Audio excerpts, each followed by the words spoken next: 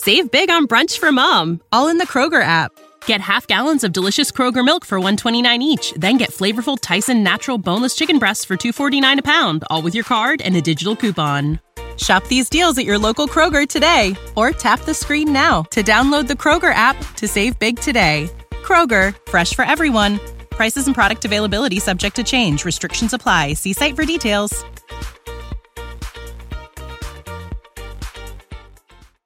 This episode of Writing Excuses has been brought to you by Audible. Visit audiblepodcast.com/excuse for a free trial membership. This is Writing Excuses, episode 24, Writing Comics with Jake Black. 15 minutes long because you're in a hurry. And we're not that smart. I'm Dan. I'm Howard. And I'm Jake. And Jake Black is filling in with us this week for New York Times best-selling author Brandon Sanderson. Jake, you are the author of The Authorized Ender's Companion, and you also write for Ninja Turtle Comics, and tell us more about yourself. You're a very accomplished man. Oh, look, I appreciate that. I don't know that I've accomplished that much, but yeah, I wrote The Authorized Ender's Companion. It's the encyclopedia of the Ender's Game series by Orson Scott Card, in stores November 10th.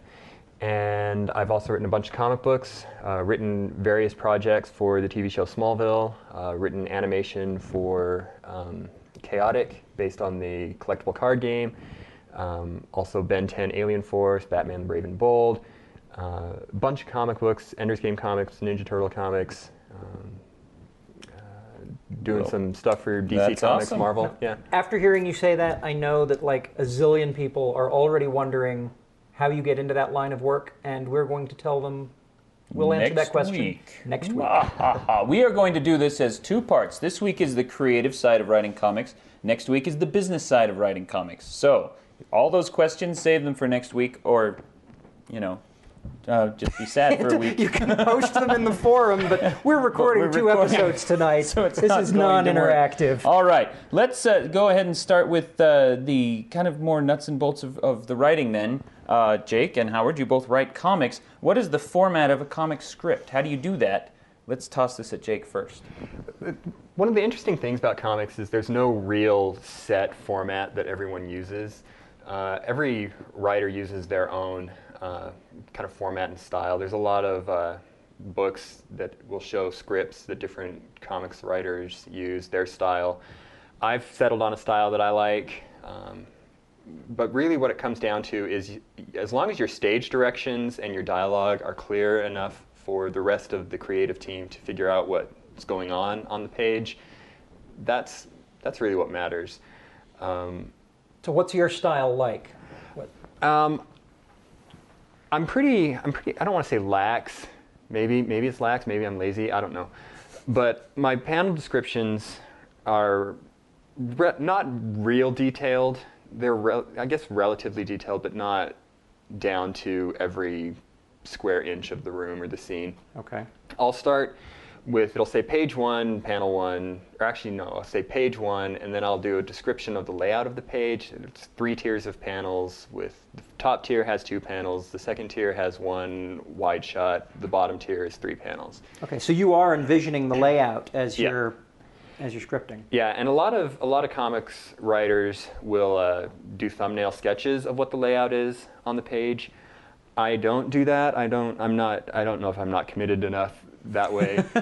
But I think it more comes down to the fact that I really trust my artists and my editors.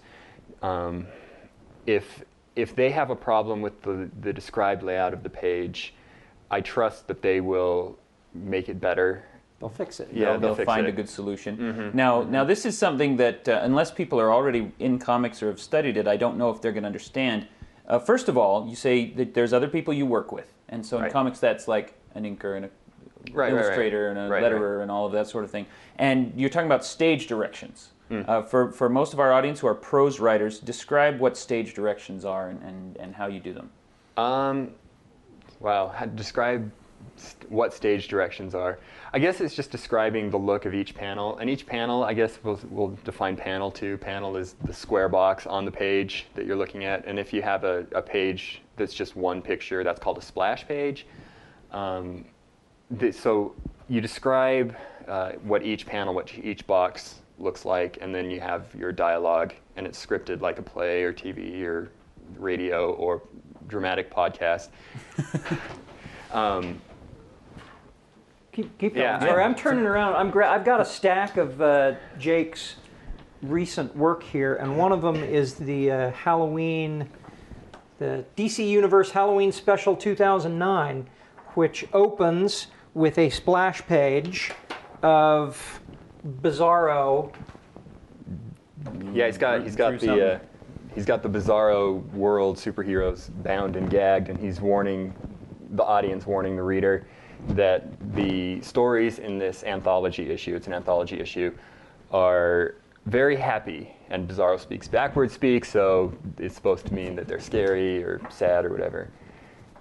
And turn the page, there's credits. Under, you got table of contents that lists all of the stories in the anthology, and under each one it has a huge list of the creative collaborators. It says like Jake Black, writer, artist is Abraham Robertson, color done by Giovanni Kosowski. I don't know that person. Now, if we can look at let's consider this splash page, and I know you guys in Radio Land can't see this, but it's basically, like you said, it's a full page illustration, and we're kind of looking over Bizarro's shoulder, and there's some faces in the periphery of the page. How much of that did you script? Did you tell the artists, or did you just say, Bizarro's got some people tied up, and then they went with it? Well, I think what I did on this one is it's a pretty good sized paragraph, as I recall. I wrote it several months ago because there's a lot of lead time into comics, and this came out about 2 weeks ago, I think 2 or 3 weeks ago. I described it as we're outside the Bizarro Fortress of Solitude, so it's made of solid rock instead of crystal, and he is surrounded by Bizarro versions of the DC Universe, and he is reading the comic book that this is. Okay. Reading the book you're holding. Reading the book you're holding. Very cool. And this page actually was a late addition to the script. DC decided after I submitted it that they wanted it to be kind of what they call the bookend story to the anthology. Yep. So there's 4 pages at the front and then 4 pages at the back. And then other people did a bunch of stories in between. And that really confused me when I picked it up the week before Halloween. I knew that you had a story in there. I thought, I want to read the Jake story. And so I picked the book up and read the 4 pages. I do not understand this ending at all. Right. I really don't understand this ending. Originally it was just 7 pages, but when they decided to make it the 8-page bookend, the editor, a guy named Eddie Berganza, who works at DC Comics, obviously, said that it was going to be the bookend story, so they were giving me another page to work with, and they wanted it to be a splash page introduction to the book. And they said if it could be based on the cover, that would be really, that's what they wanted. And so I had seen the cover image, which also has Bizarro reading a Halloween comic and the heroes of the DC Universe. Well, awesome. Yeah, so I adjusted the script. Let's break for an ad. Let's break for an ad. Save big on brunch for mom, all in the Kroger app. Get half gallons of delicious Kroger milk for $1.29 each. Then get flavorful Tyson natural boneless chicken breasts for $2.49 a pound, all with your card and a digital coupon. Shop these deals at your local Kroger today, or tap the screen now to download the Kroger app to save big today. Kroger, fresh for everyone. Prices and product availability subject to change. Restrictions apply. See site for details.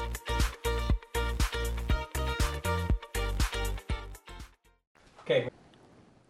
With Brandon out of town signing Wheel of Time books, it's appropriate for me to plug Wheel of Time books from Audible.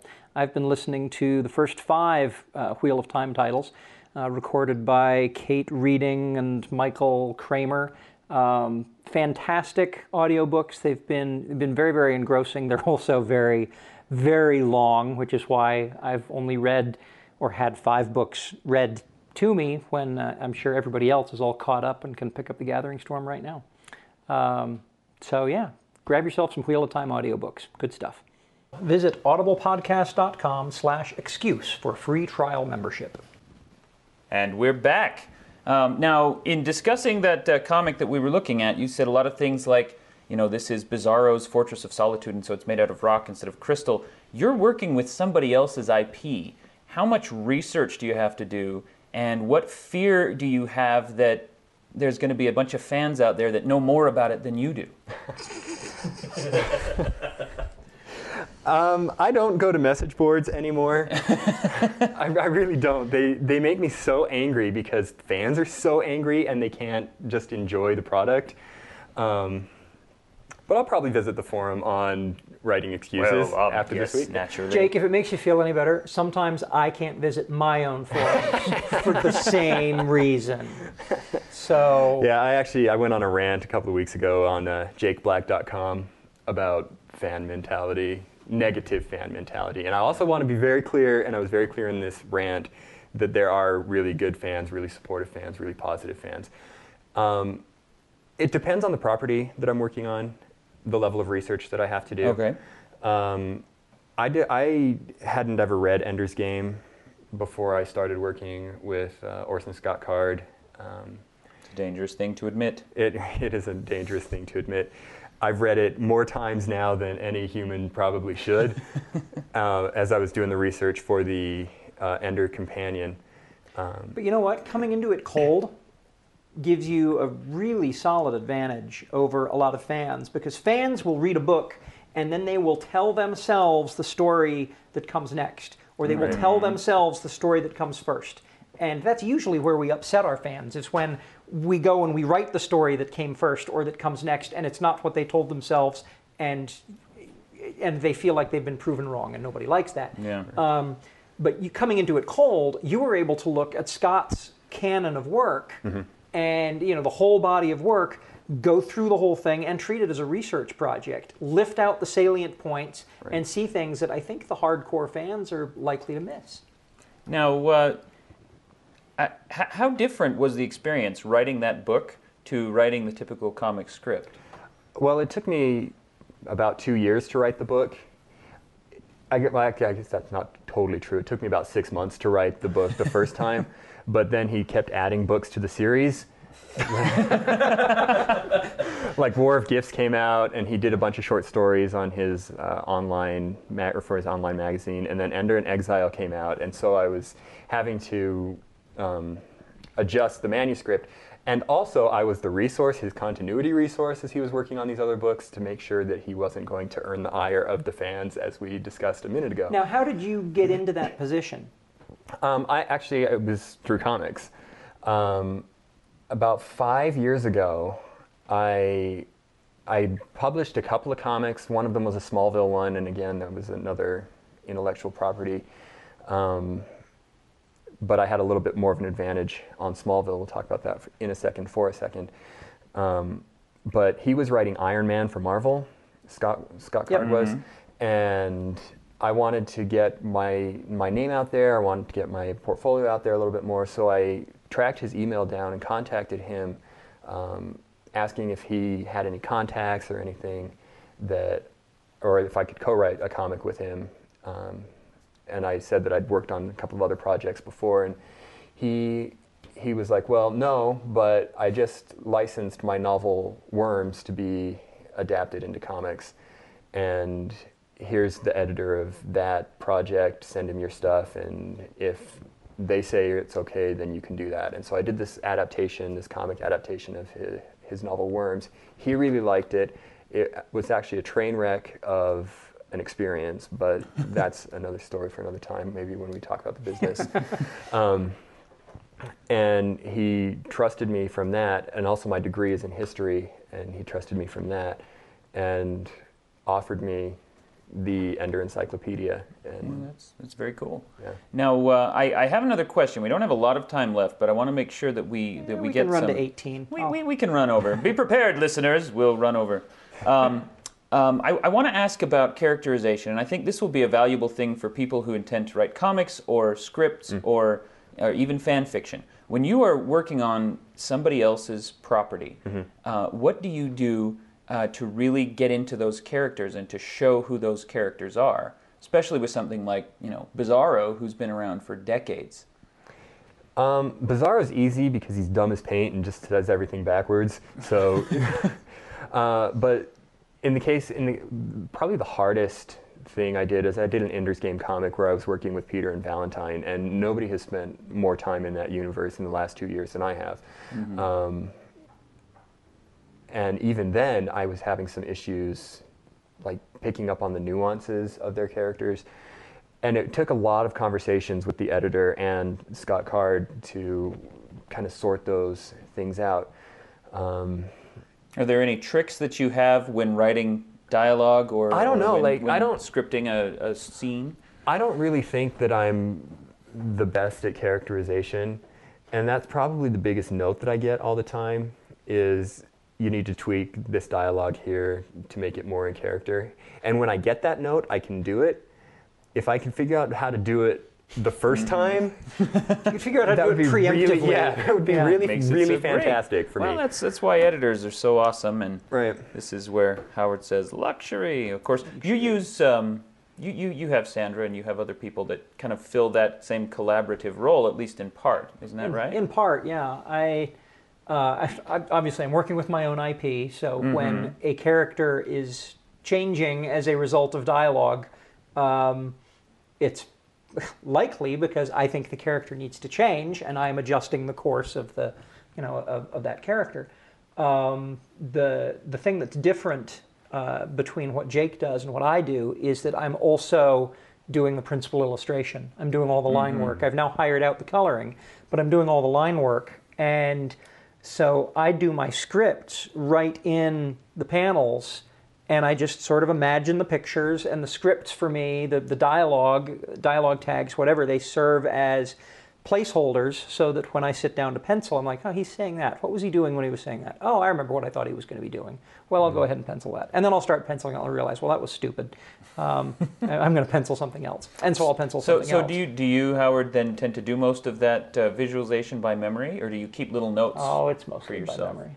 Okay, and that works for you. And that's a really good point, though, that you bring up, is when you're writing comics, your characters can't really talk a lot. If they say more than 20 words in a balloon, it gets really problematic. And that's maybe the biggest difference between like prose writing, where you can, fill up pages and pages of dialogue, and comics, where it's a visual medium and you have to let your artist make the visual medium. The balloons, the captions, all of that take up art space, and the bigger they are, the less space there is for the art, and it ends up not succeeding. I did an Ender's Game comic a couple of years ago. It was one of the first comics that I'd done, and I wasn't really conscious of that rule. I have balloons where there's like 50 words of dialogue, and so it's this really dense balloon and a head in the panel. Mm-hmm. I just picked up a Conan comic where there were narrative tags and dialogue tags, and they had broken it up because they only wanted 20 to 30 words per bubble tops. But there's a whole lot of front loading on that story, and it's the front page. It's where the splash page would go, and it's not a splash page. I still haven't read that comic because I get to that page and my brain has to put on the brakes because it's covered with dialogue. And in that regard, it fails as a comic. And that's the same with the panels too. You don't want to overload your page with too many panels. I try to have a maximum of 5 panels per page, occasionally 6, very rarely 7. Someone like Alan Moore, who wrote Watchmen, has 9 to 12 panels, like on every page, and it's a sure sign of an inexperienced and I would say almost amateur comics writer who scripts like that. Alan Moore can get away with it because he's Alan Moore. Yeah. But a new writer, you need to keep the pages freer and more open, keep the dialogue. One of the reasons he got away with it with Watchmen was because he was deliberately hearkening back to earlier days of comics when a lot of that syntax hadn't been established. Right. It's the old adage that you can break the rules once you know them, and you're breaking them on purpose. Yeah. Right. But when you're breaking in, the other place where I think you can break that panel rule is when you're not doing multiple panels for dialogue. You're doing multiple panels because there is a key piece of action that needs to be described, and you will describe it as, Superman swoops in, picks up the gun, kicks that, pulls the blindfold off of that guy and stops to take a picture. Okay, now it's Spider-Man. But but to have all that happen is going to be, it's almost like animation, where you might do 10 or 12 panels on a page illustrating that. All right, well, we are running far over time, so we're going to cut this. Please tune in next week when we will talk about how to get into the business of writing comics and how to succeed and stay in the business of writing comics. Your writing prompt for today is to write a story. You can do this as prose or you can do it as a comic script in which Superman swoops into a room, kicks something undefined, and then turns into Spider-Man. Save big on brunch for mom, all in the Kroger app. Get half gallons of delicious Kroger milk for $1.29 each. Then get flavorful Tyson natural boneless chicken breasts for $2.49 a pound, all with your card and a digital coupon. Shop these deals at your local Kroger today, or tap the screen now to download the Kroger app to save big today. Kroger, fresh for everyone. Prices and product availability subject to change. Restrictions apply. See site for details.